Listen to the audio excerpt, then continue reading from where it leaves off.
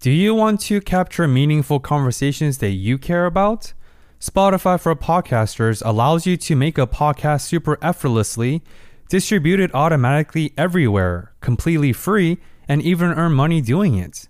Did I say free while making money? What happened to capitalism? Use your phone or computer, hit press record, upload, and start creating today. You can also monetize your podcast super effortlessly through features like ads and subscriptions through the platform. If you have been following the Discover More journey, you know that I've been using Spotify for Podcasters since 2020. Download the Spotify for Podcasters app or go to spotify.com/podcasters. Spotify.com/podcasters to start creating immediately. You know, the fact that we call it true crime as a genre, the fact that a shared delusion among the populace, especially women, who think if they know enough about it, then they'll be safe. Because all they got to do is pick out the thing to let them identify perpetrators or the thing that victims do wrong. And as long as I figure that out, I'll be fine. And I'm like, that's not how it works. Welcome to Discover More. My name is Benoit Kim, an abstract thinker turned psychotherapist. Today's conversation with a forensic psychologist will explain the psychology behind our true crime obsession and what it's actually like working with serial killers and psychopaths. Dr. Kate Wallinga is a forensic psychologist, crisis clinician, and the host of a top 1.5% globally ranked podcast, Ignorance Was Bliss. Kate provides an in-depth look into the world of forensic psychology and what it's actually like to work with sociopathic individuals, serial killers, and inmates with mental illnesses. You can expect to learn about the truth behind true crime, working with inmates and murderers, how prison intentionally dehumanizes inmates, criminal justice system and mental health, and much, much more. Thank you for discovering more with us this week. Before the episode, here is the sponsor of the week. How many times do you have to switch stations to find the music you like? Us too, which is why we've created Cool.fm, the perfect blend of adult hits, modern country, and your favorite classics. Cool.fm is accessible on all mobile platforms and smart devices, so you can multitask and listen to the music you like best. Available online at Cool.fm, that's KEWL.fm, and on all mobile and smart devices. Internet radio at its best. Cool.fm. Now, please enjoy this fascinating conversation with Dr. Kate Wallinga. Discover More is a show for independent thinkers by independent thinkers. Hey, welcome to the show. Thank you. Good to see you. So, from the outside, Kate, forensic psychologists seem like a thrilling profession. But can you debunk some popular myth and misconceptions related to being a forensic psychologist with decades of experience like yourself? I mean, the first step is that it's not profiling. A lot of people mistake profiling for forensic psychology. So profiling is when there are crimes happening out in the community and trained professionals try to use aspects of that crime or of the crime scene to find the perpetrator. Profilers are primarily cops or law enforcement officials. I didn't want to be a cop. Like, I thought about it for a little while, but ultimately there were some things about profiling and pursuing the job that did not work with my goal of being a decent parent as well. Such as I'm not comfortable with guns in my home. Also, you have to travel about 48 weeks out of the year, unless you happen to live someplace where there are serial killers year round, which is probably not ideal, right? So forensic psychology, forensic means any involvement in the criminal justice system. And it means after they've been caught, not necessarily after they've been adjudicated guilty.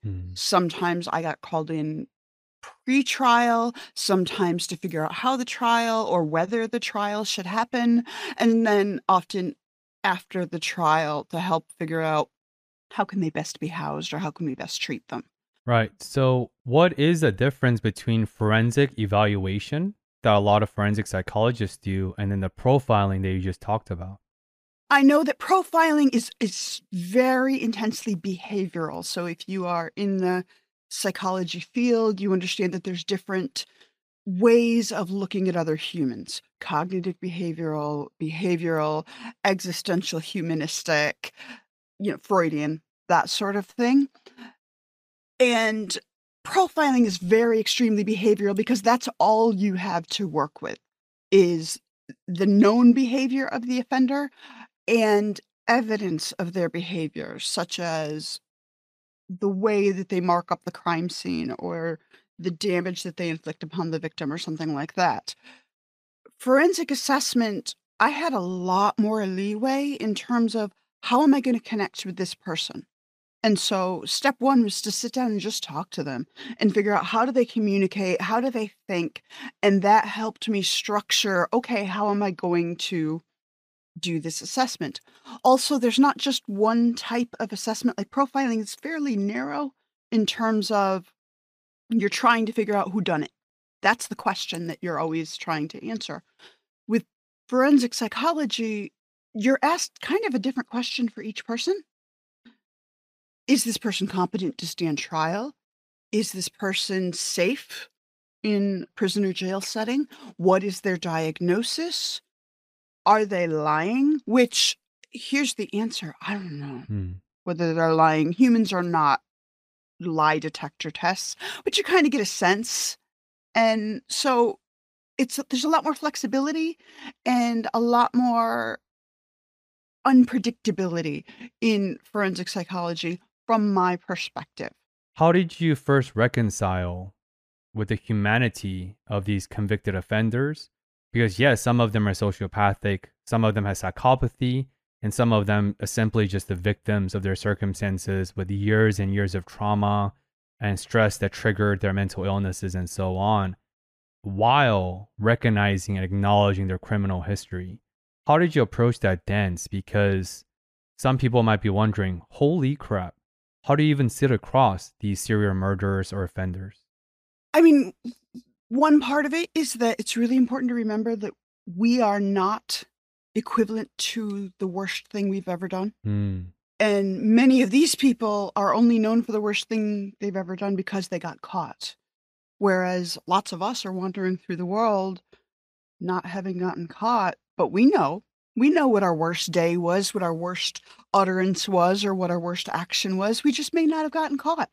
That's luck. That's not skill, exactly. So that's one important thing. And for another, it's easier for me to describe with an anecdote. When I first started I worked at the New Hampshire State Prison for Men in Concord, New Hampshire for a while, which was very lucky for me, for one, because you talked about guilt, and that was never my problem.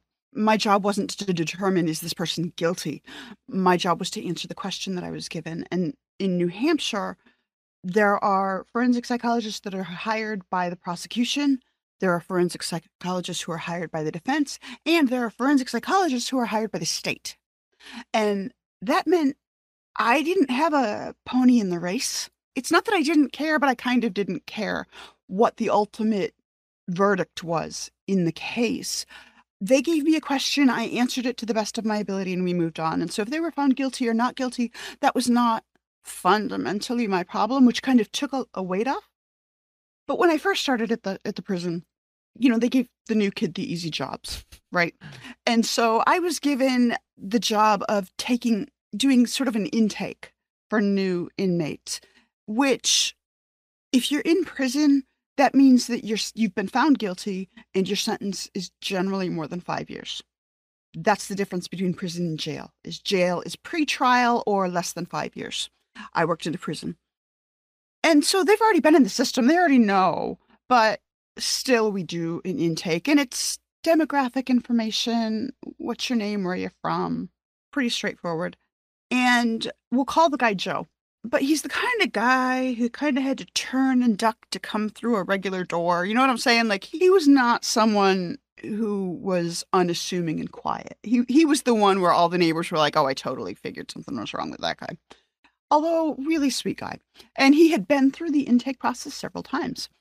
And we went through the process. Please spell your name and tell me where you're born and blah, blah, blah. And at the end, without giving a lot of thought to it, just thinking I'm going to be polite, I said, "Great. Thanks, Joe. I really appreciate your time." And Joe burst into tears. And I'm alone in a room with him. It was like a former classroom that they didn't use anymore. So I'm just in a big room with this dude who is handcuffed by one wrist to a plastic chair, which really just sort of made it more of a weapon. You know what I Right. mean? And I'm like, I just broke him. I just broke Joe. What do I do? Oh. And he pulled it together quick because in prison you don't show emotion very long. And he's like, sorry. I haven't heard somebody call me by my first name in years. Mm. Because in prison, other inmates either call you by your last name or by a nickname of some sort. And guards generally call you by your number. They don't even use your last name, which dehumanizes you. And there are reasons for that, which we can go into if you want to. But it's sort of it's partly culture, but partly necessary for everybody to survive in there. And I hadn't thought about that. I hadn't realized it. And so I said it sort of offhanded. And he was just like, I haven't heard anybody say that in a sort of caring, non-mocking way in probably a decade. My family doesn't talk to me anymore. And I wasn't ready. I wasn't ready. And that was such a lightning bolt for me to remember, like, there's a person here inside, like, he's not just his verdict. He's not just his crime. There's a human being inside. And I learned immediately after that to ask people, what is your given name, but also, what would you like me to call you? And things like that. You learn little things like that to realize, like, yeah, they did some terrible things. And many of them I don't want living next door to me. For sure. But they're still humans and they still matter. And this may be the only time I can give them where they feel that way. And so I felt like that was important. And you don't ever forget what they did. It's important to read their docket, to read their paperwork beforehand, because they'll lie if they think they can get away with it. Why not? And yet it's also important to remember that that's one aspect of them, that's one facet of them, but there are more facets and we need to address all of them because in theory, hopefully, almost everyone will be released someday. Dehumanizing them and hurting them over and over and over for years and then saying, okay, out you go, back to the street. That seems like a dangerous approach to me. Right. And that's one of those, such an obvious thing that people forget about, where you don't equip them with any practical life skills, transitional skills, anything, and just say, good luck. And the underlying message is, see you soon. I do want to highlight the humanistic lens you portray through, where that was my biggest learning edge when I first became a forensic clinician 3 years ago now, where yes, it is our subjective expertise. And yes, we are equipped with a certain training modalities to do evaluations or have these skill sets to deal with and navigate this very sensitive container. At the same time, it's never our job to determine someone else's worth. It's just simply not our job, right? And I appreciate you contextualizing the difference between prison and cell, because I think people use them very loosely, right? Like a lot of people use sociopathic and psychopathy the same, but there are fundamental differences. Of course, you and I know that. But yeah, could you go a little bit more into the why prison systems only address these offenders by their numbers? And I can sort of guess it's almost like a bi-directional way where for the prison correctional officers, it might be easier for them to not view them as a person, but just a number and vice versa. But yeah, could you tell us like maybe the historical context or why they do what they do? Corrections officers, COs, some of them are great and some of them are not, like any job that you ever go to, right? Right. But fundamentally, it's not written this way in the job description, but it's there. They are asked to do something inhumane. They are asked to take another human being the best predictor of future offense is not necessarily past offense. It's the zip code, the area code, whatever, in which you were born. So it's luck. It's just dumb luck, whether you have a life that leads you to think that crime is the answer or not. And we know that when we work in the system for a while, and the number of people you talk to and you're like, you're just exactly like my uncle. I don't understand. Okay. There's an anxiety that comes when you start to humanize people. And then when you're asked, I want you to treat this person not even as well as you would treat an animal. I want you to treat them just like a thing, just a number that you move from place to place.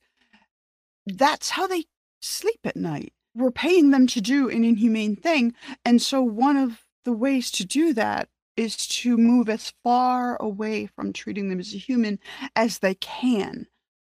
And I get that. I don't blame them for taking the job in the first place, and I don't blame them for distancing themselves, because it's really important for our corrections officers to stay sane. We want that. We don't want them falling apart. And so referring to inmates by number helps. It's just number 34601, whatever, that's over there, and not my problem, and they're out of my mind as soon as I'm done. We also often have COs change physical position within the prison on the regular, so that you don't form too many bonds with the inmates. And it's a lonely existence. And the inmates, meanwhile, you got to front. You got to keep a tough look on you at all times.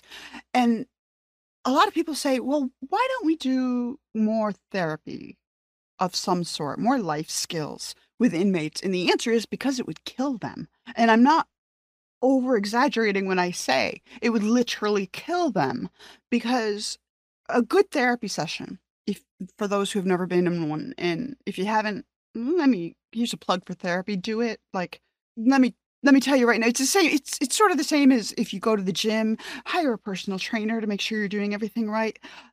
Therapy too. Like, you're not perfect, and if you are, then maybe you're a narcissist. Right. Just saying. So a good therapy session, you should walk out exhausted a little bit, shaky a little bit, a little shaken, a little, what just happened? I didn't think of things that way. It should feel good, but it also should be a little bit overwhelming because you just used a muscle you don't normally use. Well, in prison, part of that as well on the outside is that you're tapping into some vulnerability, and I don't want to say weak is not the word, but you know what I mean? Like softer. And in prison, if I work with you as a therapist and I break down those walls and I make you more vulnerable and I make you softer, and then I'm like, okay, it's been 50 minutes. Walk across the yard now. See ya. I mean, you might as well have a kick me sign on their back. It's a dangerous thing. Even life skills and that sort of thing, it's a dangerous thing. Learning takes a lot of courage, and it can be a rough, brain-shaking experience. And so sometimes I could go cell to cell and talk to people, but even then, I'm sitting in the hallway, they're sitting in their cells. I never was locked in a cell. I was occasionally locked in like a classroom, but even then I had a panic button. I was never locked in somebody's cell with them. And so I'm sitting in the hallway, they're sitting in the cell, so the people on either side can hear what I'm saying, and any sort of confidentiality goes right out the window there. So trust me, the mental health staff inside the prisons would love nothing more than to build a more secure, more empathic, more thoughtful approach to the world within our inmates, because everybody else is working to break that down. But we can't ethically do that, because you can't do something that you know is going to hurt somebody. Yeah, there is never content without context. And I think contextualization is really important, where, of course, Brené Brown, prominent researcher for shame and guilt, she talks about vulnerability is strength. And that is almost always true, except in prison. Vulnerability is definitely not strength, as you talked about. It's like basically saying that, hey, kick me in the back. I'm open for whatever that may come if you do treat that vulnerability to someone else. And the reason why I asked that question, Kate, is because I want to extrapolate this beyond the container of prison, where it comes down to labeling culture, right? Once I label you as an inmate 306, then that diminishes the essence of who you are. And the essence of who you are get confined into this labeling. And we do that in our political climate too. Oh, you're a Republican. Doesn't matter your entire life, that you're a father, you're a parent, you have all these essences and experiences before you during this conversation. Instead, I just see you as a Republican. And vice versa. Oh, you're a Democrat? Then you must be X, Y, and Z.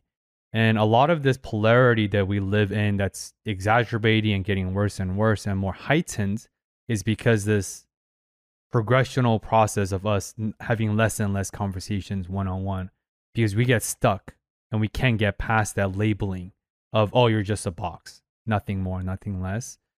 Any thoughts there? Because I do feel like we do need to lean into this common humanity that we're all within. At the same time, it's easier said than done. I think a lot of humans spend a lot of time talking about what they are not. Mm. And that's easier to do than to say what I am. I can't speak for being raised male identifying in our culture, but being raised female identifying in our culture, then going on, I worked at IBM.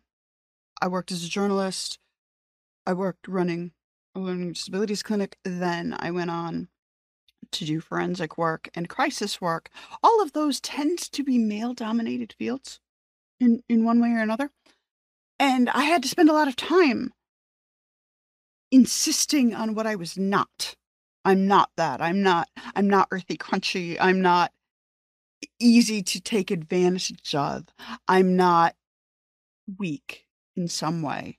And fundamentally, I can be all of those things. But I have to spend a lot of time screaming that I'm not those things in order to earn basic professional respect sometimes. And for better or worse, while someone's in prison, that is their job. Their job is to stay alive. And so they have to not be a lot of things. And vulnerable is one of the things that they cannot do. And I'm of the personal opinion that showing vulnerability and sharing vulnerability is one of the most courageous things we do as a human being. But courage is not always the right answer. Sometimes the right answer is to do whatever it takes to keep breathing that day. Yeah, I think one of my favorite definition of courage is not in light of absence of fear, but through fear, you show courage, right? And if you really think about like paradigm shift, that paradigm shift is only possible when you have an opportunity to escape that paradigm onto the new one. But for these prisoners or inmates to experience a paradigm shift of going from this hard shelf machoism, because as you said, surviving is everyone's number one priority, absolutely number one priority for the inmates. But then they can't really go through that paradigm shift because their livelihood and 10 more years they're in this stuckness and there's nothing they can do. So in that sense, Kate, how did you grapple with this important duty that all of us have as therapists, psychologists or otherwise, to instill hope? Because I think that's what mental health is. It's about hope and it's about the idea that you're not alone. But when you're facing this specific, very marginalized and very unique subset of population, how do you even approach instilling hope? Is that even possible? I would argue that it's not about instilling hope. It's about defining realistic hope. So when you're on the outside, sometimes the point in doing therapy, and I had to do therapy for a little while because you have to get your doctorate, but I'm not good at it. I'm not very patient, and it's not my thing. I'm just not. I like working with many people in a week, and I like not knowing what's going to happen. And I like the the privilege of the glimpse that a lot of people make assumptions about, whether it's crisis work in the ER or whether it's forensic work in a prison. There's a privilege there of seeing what goes on. But even then, people go into the ER going, I just want to feel better. And sometimes you have to look them in the eye and say, it's not going to happen. Mm. I'm sorry about it, but you're going to feel some better. We're going to try to get you safe, but feel better? Social media version better? That's not real. And so the goal was not about making primarily men. I did work at the women's prison as well, but the women's prison in New Hampshire is so small that they just sent us up there when they needed an evaluation. I didn't work there full time. The goal was never to make them feel hope. The goal was for them to understand this is what the system is and is not. Here's what you should and should not expect. Here's what you can and cannot expect, however you want to word it. And ask me questions. Now, I'm okay to ask questions of. You may not want to ask your cellmate. You may not want to ask the COs because they may hold it against you because, it's all commodities. Information is a commodity that we can use against people. I'm not gonna, because frankly, as soon as we leave here, I'm going to work with 4 other people today, and your question is going to stop existing in my brain. So now's the time. And also, if I think you're BSing me, I'm going to call you out on it because I don't have time for BS. I got to move on to these 4 other people that I got to work with today. And I think for the most part, people appreciated that. They liked knowing that I was going to tell them the truth. And if the answer was, look, you're going to have a really hard day today. You're going to have a hard month. You're going to have a hard year. And then, sorry to tell you that the first week, month, year after you're released is going to be even harder than anything that you've lived with on the inside. It's not great to hear. It's not fun for somebody to tell you, like, yeah, you're not actually going to feel any better. But on the flip side, they know I'm not lying. They know I'm not making stuff up, or they're there patting them on the head. They know that I'll answer to the best of my ability. And if I don't have an answer, I'll try and go find it. And so for me, that was what it was about. It was not about giving hope. And people would ask me, for instance, pre-trial, do you think I'm going to get off? And I'd be like, no. But then I don't think you're going to get found guilty either. That's not my job. I'm not a judge, lawyer, any of that stuff. That's not what I'm here to do. And I had to have a written report for everybody that I saw, and I would bring it to them. And I would say, this is what I'm going to testify to today. You should recognize yourself in it. And that's all I'm going to speak to. And if they ask me questions that aren't in this report, I'm not going to answer the questions. That's what I got. And I hope that they understood that that was my way of treating them with maximum respect. I think it's a very sensitive balance between hope and truth. I'm currently reading this book called When Nietzsche Wept. It's written by a physician, author, I forgot his name, but it's based on a lot of truthful historical context of Nietzsche, right, the philosopher who declared God is dead in light of nihilism. Freud is actually part of that book because they're from the same generation. And there was this very small paragraph they were talking about the role of truth, even when that truth is not delightful, very deeply uncomfortable in terms of patient and physician relationship. And this physician that was in the book, he talked about his role is not the vanguard of truth. His hope is to ease the suffering of these patients to the best of his ability. And I sort of sense that message there too, where it's not always our job to instill hope.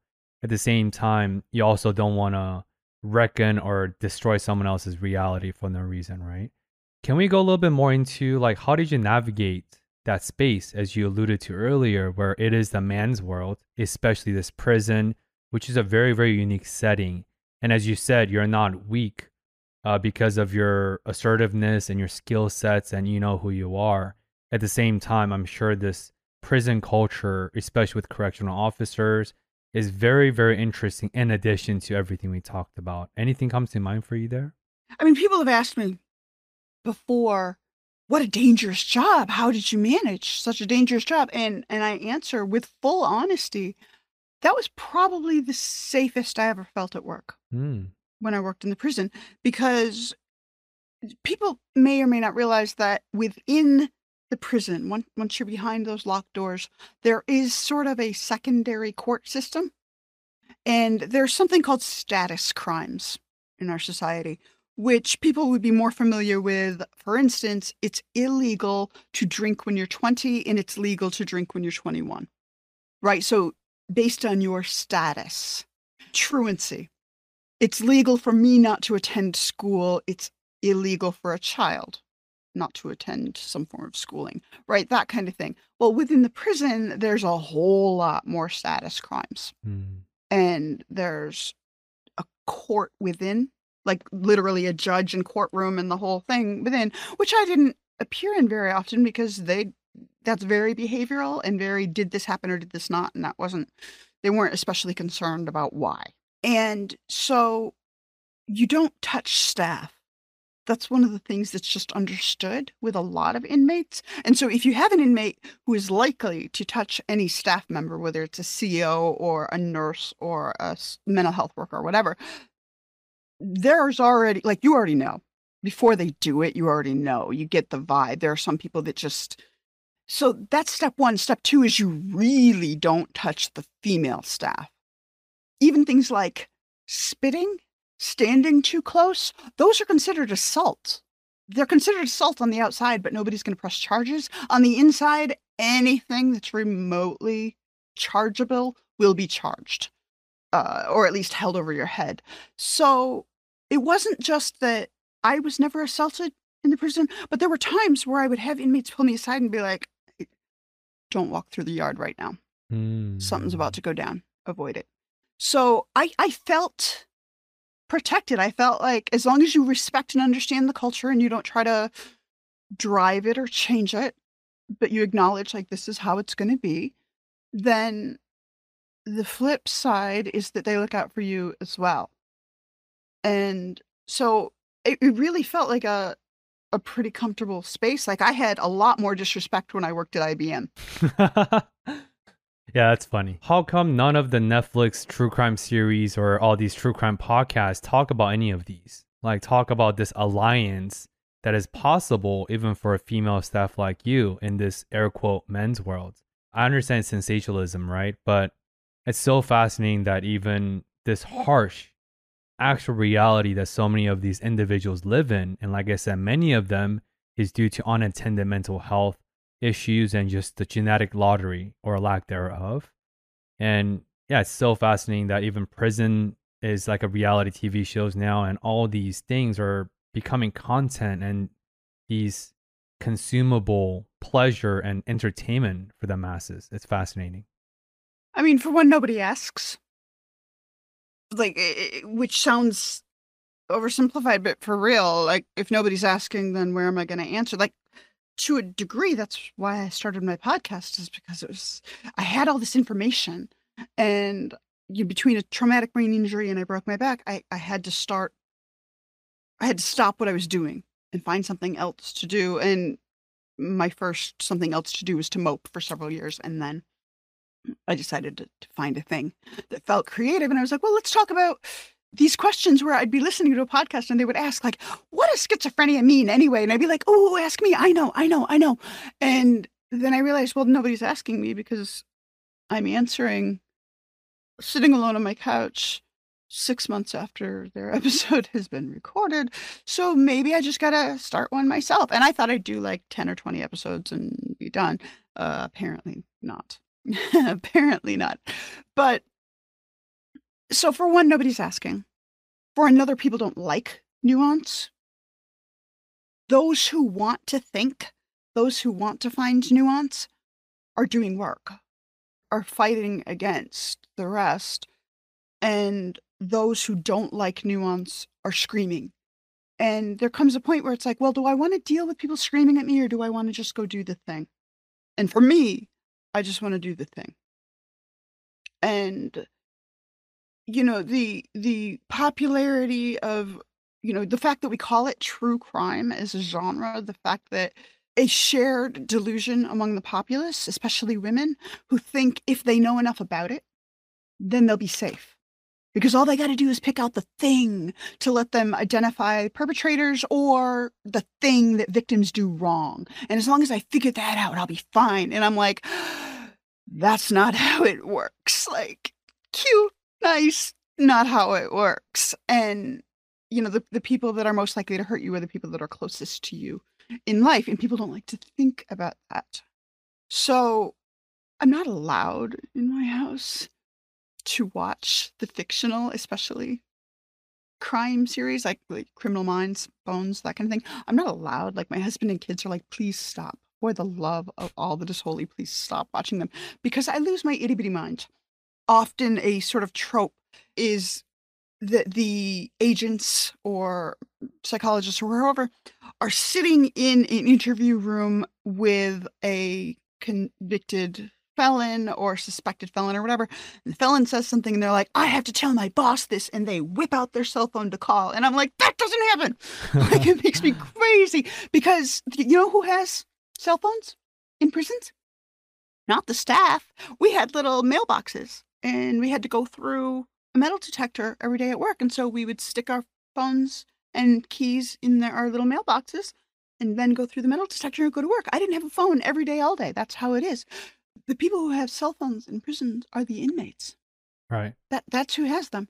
And so, like, that's such a simple, easy to figure out thing. And it would only take 30 seconds to explain it in a show. But people are so used to having the phone in their hand at all times that it doesn't, literally, I think, doesn't even occur to people to ask, would you have a phone in prison? Is that a thing you would have? Of course you would.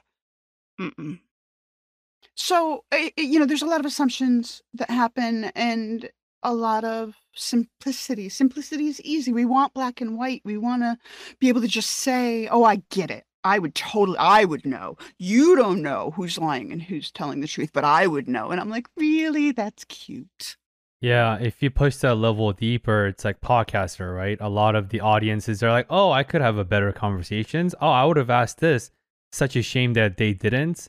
Right, you try it out. And the last time I checked, you don't have a podcast. So I'm telling you, less than a week ago, I don't read my reviews anymore, because reviews, you either get 5s or 1s. Right? You either get, you're great or you're terrible, and nothing in the middle. And I'm like, all right, fine. You know what? Let people say what they got to say. I can't let that change who I am and what I do.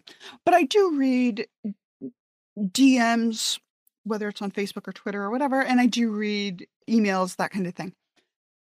And so I got a DM on Facebook, and the only reason I noticed it, because it went into message request, it wasn't from an existing friend. The only reason I noticed it is because I was waiting for jury duty. And so it's like, what are you going to do? I'm like going through like the dark, deep recesses of my phone looking for things I've never seen before.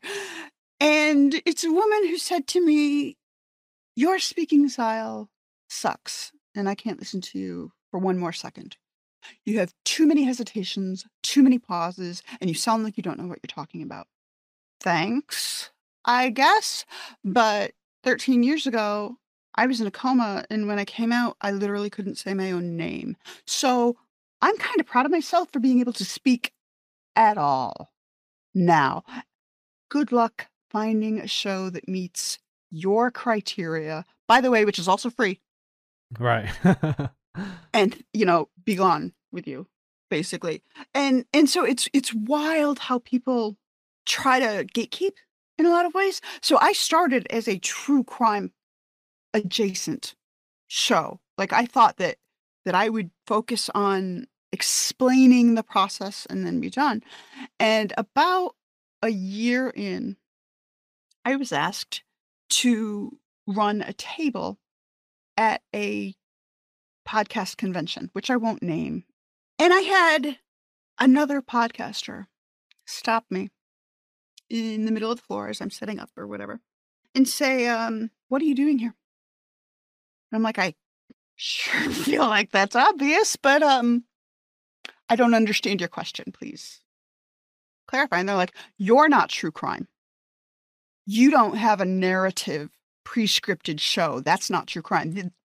They're telling me all true crime has to be this one thing. And I was like, I've literally sat in the room with serial killers, like actively been paid to sit on the stand in a criminal trial.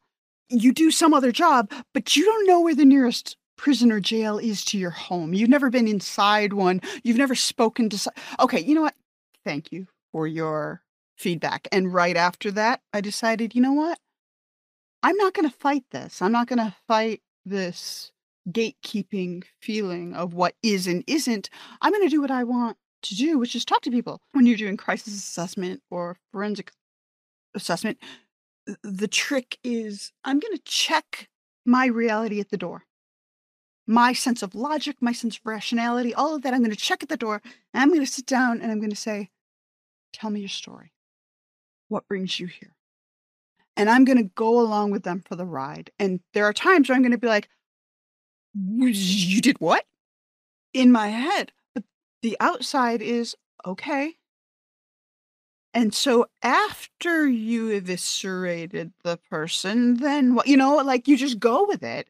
And the trick is to then pick up your own morality and ethics and reality and logic at the door on your way out so that you don't go home and scare the children. But if other people think they can do it better, go for it. Start a podcast. It's not expensive. Yeah. I think the most important and sacred thing that we can do as not just podcasters and storytellers, but as humans is bearing witness to someone else's journey and the experiences and the stories they carry with them. And that's such a simply thing, but it's not easy because with now all these 30-second reels, highlight captures of the 150 characters, nothing more, which is a depth of nuances we've been talking about. But I echo that message loudly where when I was a forensic clinician, the power of just sitting in that room, the same room across the serial murderers, and a lot of these crimes are atrocious and really, really, really hard to read in a court report because a lot of their victims are their immediate family, their mom, like Ted Bundy type. I've had some of those patients as well. And of course, those are rare cases where they actually have psychopathy. But I just want to go back quickly to what you talked about, where a lot of the female listeners who love true crime, because they have this delusion that, oh, if I know this, then I'll be safe. I'm sorry to break that news even harder, but majority, which is 51%, majority of serial killers who have psychopathy or sociopathic tendencies, a lot of them are voluntarily caught for the infamy's sake, like one of the really, really prominent ones. But many of them, polygraph doesn't work. They're antisocial personalities, so they don't really feel the normal human, air quote, normal range of positive emotions that you and I do. So yeah, all that to say, listening to people who are caught or the scripted content, there's no correlation between increase of safety versus otherwise. With that, I do want to take a soft pivot into more of your podcasting journey and some of the TBI or the life-altering coma seizure that you endured, because that's quite a process. So let's start here on a more macro, overarching level. Given everything you talked about just now, that you talk about true crime, even though I think yours is truer crime since it's from a lived experiences, as you talked about last time you were on the show, on your show. So from true crime to history to authors to Lutheran pastors battling with mental illnesses is quite a wide range. So what is the central message behind your podcast name? Ignorance was bliss. I used to have a sign-off line, which I've kind of let go only because it started to feel false, or it didn't fit as well. So my intros and outros for every episode, so I speak to my guests for between half an hour and an hour and then I let it simmer for a little while, and then I go back later and I record an intro and an outro. And the intros and outros are, I come from the old school of public speaking, where you tell them what you're going to tell them, then you tell them what you just told them. And I let it simmer a little bit, and then I come back, and my intros and outros are not scripted at all. I start everyone with, hey, this is Kate, because it is.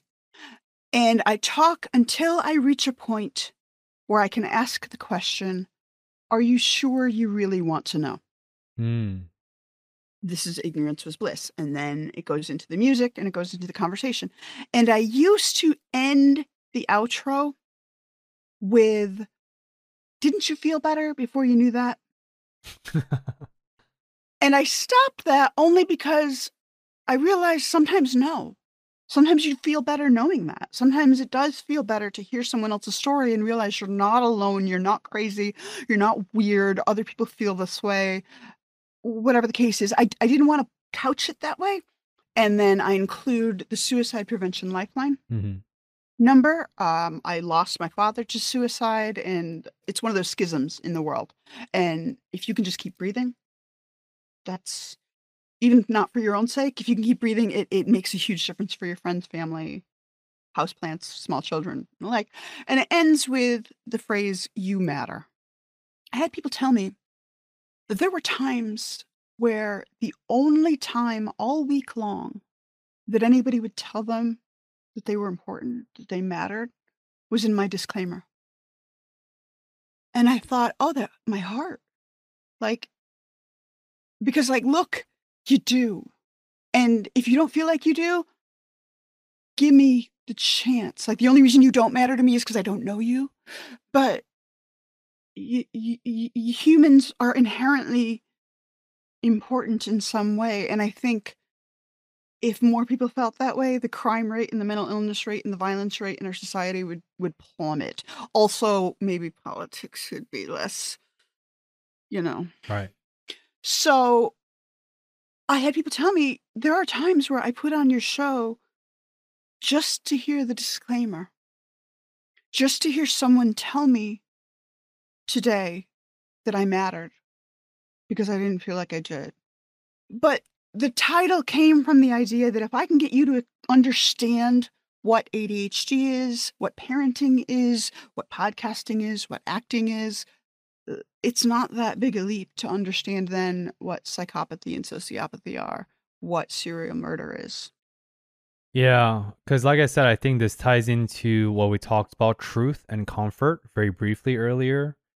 And of course, ignorance is bliss is a trope. And of course, there's a lot of that where there is a fundamental difference between willful ignorance and ignorance caused by lack of exposure. And I think that's a very, very big differences to make.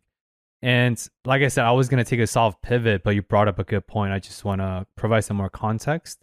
Where can you quickly distinguish the difference between psychopathy and sociopath? Because I have to pick up that was too obvious. Yeah. I'm a terrible mother. Okay, let's be clear on this. I own this because by the time my children are in their early teens, they've heard things they probably shouldn't have. But I'm of the opinion that knowledge is power and knowledge is important. And so I have a very clear memory of speaking to my older two, who would have been about 10 and 14 at the time, 9 and 13, young, like probably too young to really know that this was a thing.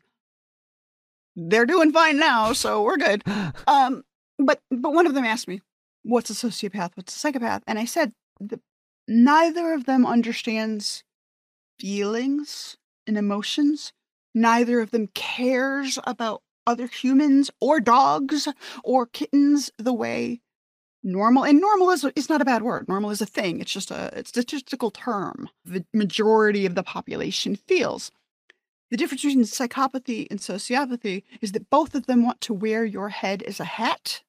But a sociopath will do it in the privacy of their own home, and a psychopath will do it walking down the street. Yeah, wow. That's a really succinct. That's a really succinct. So just to go a little bit deeper, because there's a common saying, maybe not now, but I remember a few years ago where a lot of them said that a lot of prominent and successful CEOs have sociopathic tendencies, but most of them are not psychopathic. Would that be accurate overall, generally speaking? They could be both. Like, I don't limit them. They could be both. But surgeons often have, and now also, by the way, sociopathy and psychopathy are kind of blended together and used interchangeably, which is fine because the difference clinically and the difference behaviorally is not really that big. Like either way, it's not that they don't care about other humans, it's that they don't understand it. They It's just that sociopaths are kind of better at faking it. One of my children is a sociopath, arguably also, or autistic, both. She's been diagnosed with autism, but she doesn't understand how other people feel. And so if something surprises her, she laughs. Even if the surprise is like one of my other kids, I have 4 kids, it's too many, but one of my other kids had a pet rodent. I don't remember whether it was a gerbil or a hamster, a little guy, but it died. And it kind of came as a surprise for all of us. Like, it seemed fine one night, and the next morning it was not. And my youngest, who is adopted from a trauma background, and so there is a PTSD element there as well, so that sense of sociopathy is self-protective, and I get that. But she laughed. And she wasn't laughing at my son's pain. It was a surprise thing, more than anything. And the older they get, the better they're able to sort of mask and act like other people. So in order to be a CEO, but more so in order to be a surgeon, for instance, sometimes in order to be a psychologist, you have to distance yourself from the humanity of these people.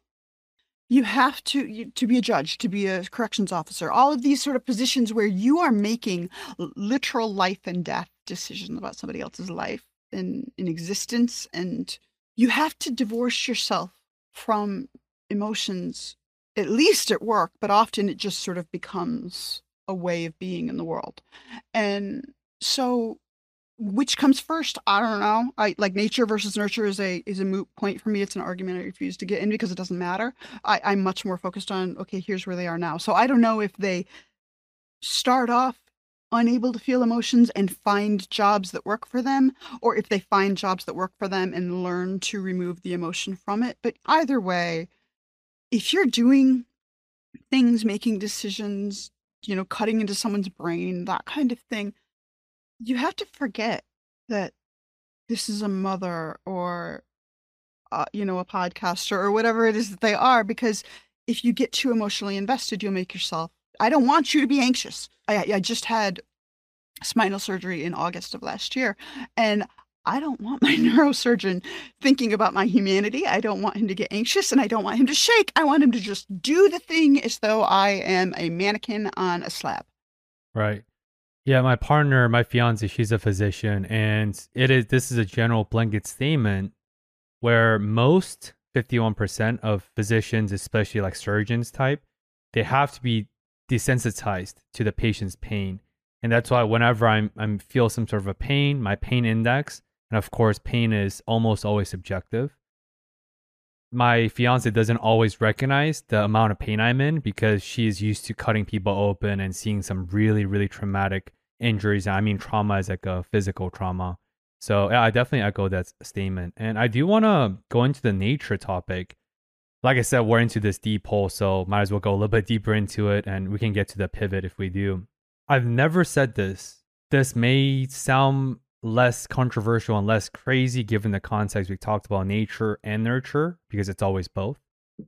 Where I often say that I have tremendous respect for pedophiles who didn't commit. Because it's a crime when you commit it, especially pedophilia. And if you look at DSM-5 diagnostic manual, pedophilia is a mental disorder. It's a disruption in your way of thinking. And a lot of that's genetic markers and genetic variations, nature and nurture. What I mean by that is, imagine you're a guy, a person, an adult, and ever since you can remember, the only people that you are sexually attracted to are little kids. And the age is irrelevant, right? But where do you go for support for that? Of course, if you commit, that's a crime, because no matter your mental disorders, your genetic variations, it's all about contractual relationships. By living in this society, unspokenly, you sign a contract saying that I will abide by the contractual constructs and laws in this society, whether I like it or not, whether I feel the human positive emotions or not. By living here, you made that agreement. That's why when you break it, there's consequences. But for those who are resisting their genetic wiring and who are resisting their innate urges to commit this pedophilia act, which is, of course, atrocious and horrible, imagine where do you even go for support? There isn't a support group for pedophiles who have been committed. You go online, FBI can track you right away, right? You send anything like that remotely, you get tracked down. So they're literally so alienated by the rest of the world where there isn't literature, there isn't program, there isn't support system. It's such a lonely reality that they have to bear this truth about who they are because it is genetic wiring. But I often talk about that a lot where I can't even imagine the hardship and these things because we often only talk about the victims, which is very, very important. At the same time, even with DSM-5, it never talks about the offenders. It never talks about their psychology, why they do what they do. Because it always comes down to the why. Because behaviors like addictions are almost always the manifestations of something deeper. First of all, there's a big difference between being a pedophile and a pederast. So a pedophile is you are attracted to those who are or who appear younger. A pederast acts on it. That's an important distinction. And absolutely agreed, it takes tremendous courage to live in a world where that's what you're attracted to, but you don't follow up on it. So one of the lowest recidivism rates, reoffense rates among inmates are sex offenses. Everybody's like, oh, I'm going to check the sex offender registry. Don't bother.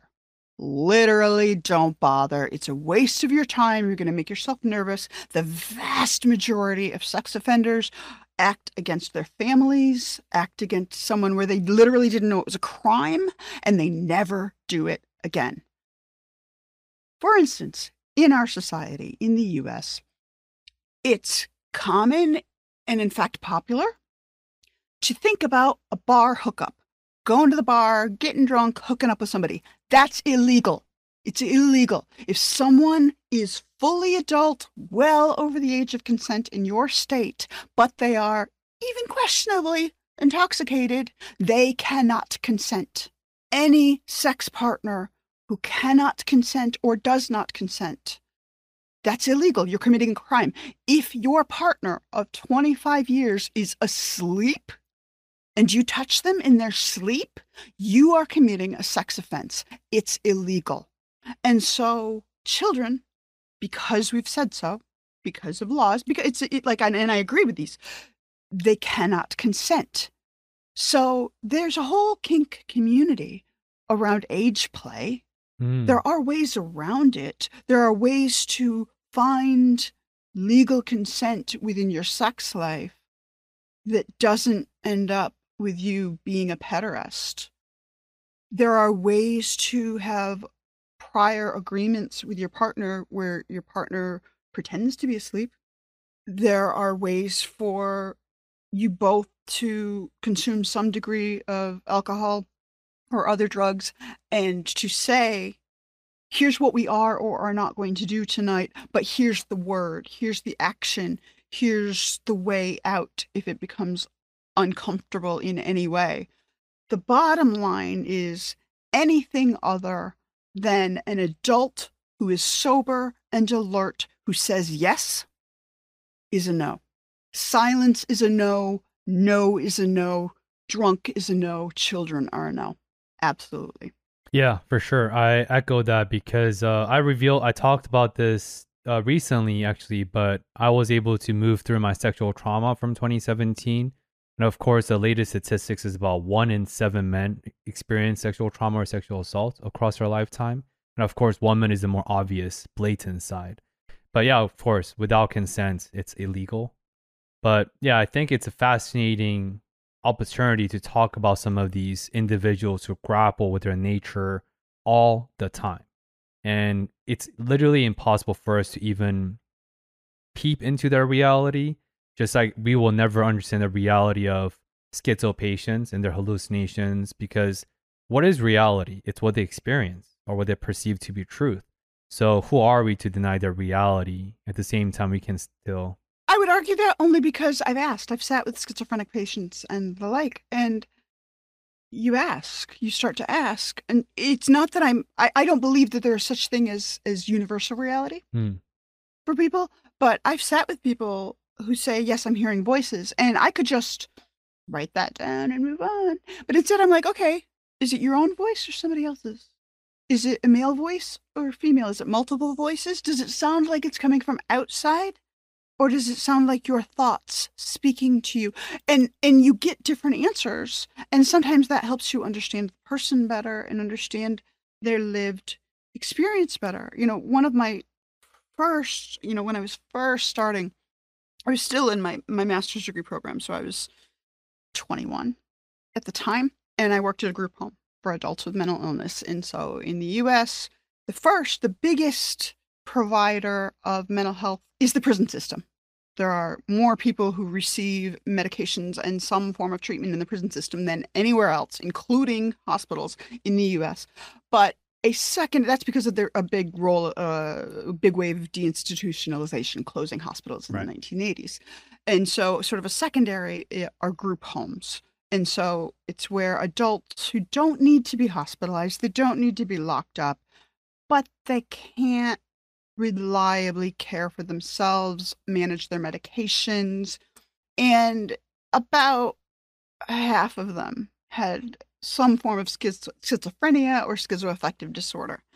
And so I live in Massachusetts, and so it's real cold in the winter, and can get uncomfortably warm for like 3.5 days every summer.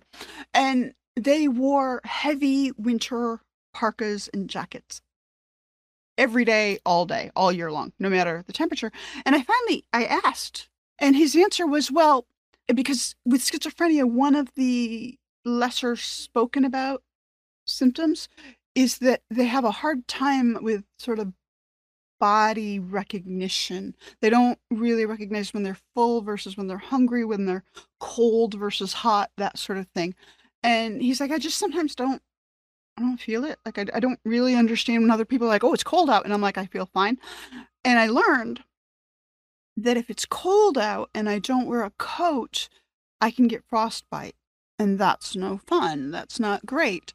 But if it's hot out and I get too hot, for the most part, I'm okay. As long as I keep drinking water and stuff. Or somebody will eventually come along and tell me to take the coat off, and then I'll take the coat off or whatever. I'll put it back on as soon as they're not looking at me anymore. But I was like, what an incredibly smart, adaptive thing.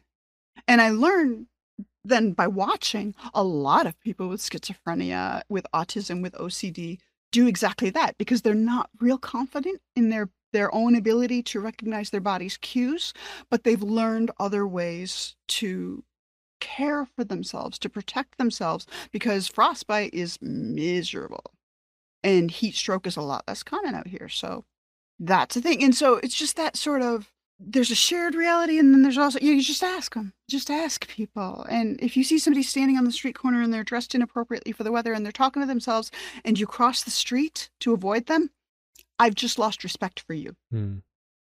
But if you have the courage to just look at them and, hey, how's it going? That's enough. Like, that's enough, because most people look at them like they're invisible. They look right through them. And if you stop and ask them, do you need anything? Do you need a snack? Do you need a drink? Are you warm enough? That's extra, and you get a prize for the day. Sometimes recognizing someone else's humanity requires very little effort on our part. But I do want to highlight, Kate, where I see a through line of humility, where just ask. Yes, it sounds simple, but it comes down to, do you have the humility to recognize that, can I learn something from this person I'm about to engage in a conversation with? For me to have you on the show, it means I have the humility to recognize I have something to learn from you. And that's why I ask you a question. And a lot of people who either don't want to ask questions or who are unable to ask questions, not always, but there is this sometimes lack of humility, because I do feel like the prerequisite for curiosity is humility. And I see that across what you said, and of course this guy you interacted with, where a lot of these schizo patients, they do have the humility to recognize their own inability to do body regulations or emotional regulations or what may, so they adapt externally, which I think still comes down to humility aspect and just adapting to survive.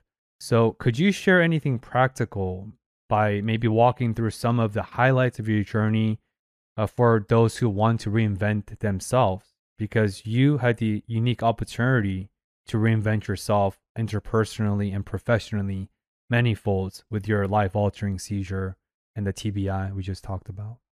Being forgiving of myself as a human being, forget the diagnoses.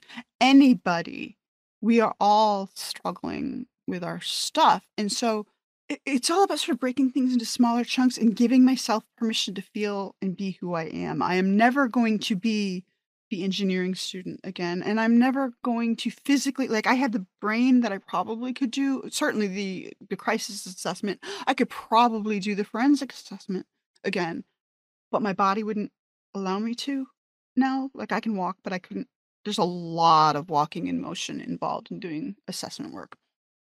And mourning that, giving myself permission to mourn that. And grief is it's a terrible thing. And I think people don't give themselves enough space and grace to grieve what they wanted to do. But I think if you do, if you give yourself permission to have small wins and permission to grieve that which you thought you would be able to do, but maybe can't or can't right now, I think that's a huge step to being able to achieve whatever it is that you really want to do.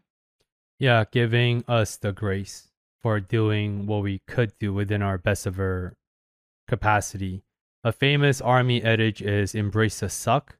I like to add on where embrace the suck to the best of your ability, because discomfort does lead to resilience, and resilience do lead to anti-fragility, which is increases the baseline of strength based on what you went through. At the same time, grace has to be part of that equation. And of course, America is great at leaving out the grace and just say go, go, go all the time. I think that's a beautiful way for us to conclude today's episode, because I do want to end the episode with that hopeful, gracious message. Because as I said earlier, reinventing yourself doesn't matter who you are, how much experiences you've gone under, and what sort of life stage you're in. Change is almost always hard. And I hope that we can leave today's conversation at that, where please show us your grace, as you talked about, that you matter. We all do. Because it's not us who determine or who predetermine other people's worth, which is what the social media has given us, this delusion that we can prejudge everything. But Kate, I appreciate your time today and your thorough responses. This is where I roll out the red carpet for you. Where can people check you out for some of the other wider-ranging conversations you have on your show? Ignorance was bliss. You sure you want to know? Or anything in between? My website is iwbpodcast.com, and I'm at IWB Podcast on all of the social medias. And I'm online probably too much, but I'm home all the time. So, please reach out. I've had people reach out and connect in real and true ways. I don't believe that there's a true difference between the importance of an online friendship versus the importance of a face-to-face friendship. Because if I did, I'd be really miserable and lonely. And instead, some of my closest friends are online. And so reach out. And if you feel like you don't matter, I'm telling you, you do. And if you don't matter to me right now, this second, that's because I don't know who you are. But I feel like it doesn't hurt me. I'm not promising you, eternal fidelity or anything like that, or, but it doesn't hurt me to pay attention to other human beings, because I know what it's looked like to be judged and overlooked. So if you find me on any of the social medias, even if you tell me you don't like how I talk, I value the input. Yeah, next time when someone flip you out on the road for the road rage, just give them a thumbs up and smile. Of course, that's something I would like to practice because it's not easy. But when you do make that happen, just look at what the other person's facial expression is. They're always shocked and disbelief, and you just drive it away graciously. And I say that in part for myself because I live in Los Angeles, the mecca of traffic and palm trees. Well, I mean, I live outside of Boston. I blow kisses instead, but yeah. Yeah. But yeah, I think that's how I want to just end today's conversation, where please remember that we're all worthy. We are all here with a unique calling, whether that calling is a forensic psychology, correction officer, podcasting, or whatever. And please, before you judge someone else based on the cover are based on lack of context, because if you do have context, you probably won't be judging. Please remind yourself that we all born the same way and we all will literally die the same way, and we're all part of the same species. Because I do pray that one day we can, as a society, bypass and move through this point of contention that we are within, socioeconomically, politically, whatever language you want to slap on. But that is it for today's conversation. Kate, like I said, I appreciate for your time. For all the listeners, as always, I appreciate for tuning in week after week, listening to a 30-year-old myself talking with some fascinating folks I discover online and in person. And hopefully I get to see you again in the next week's train of Discover More. Until then, thank you for tuning in.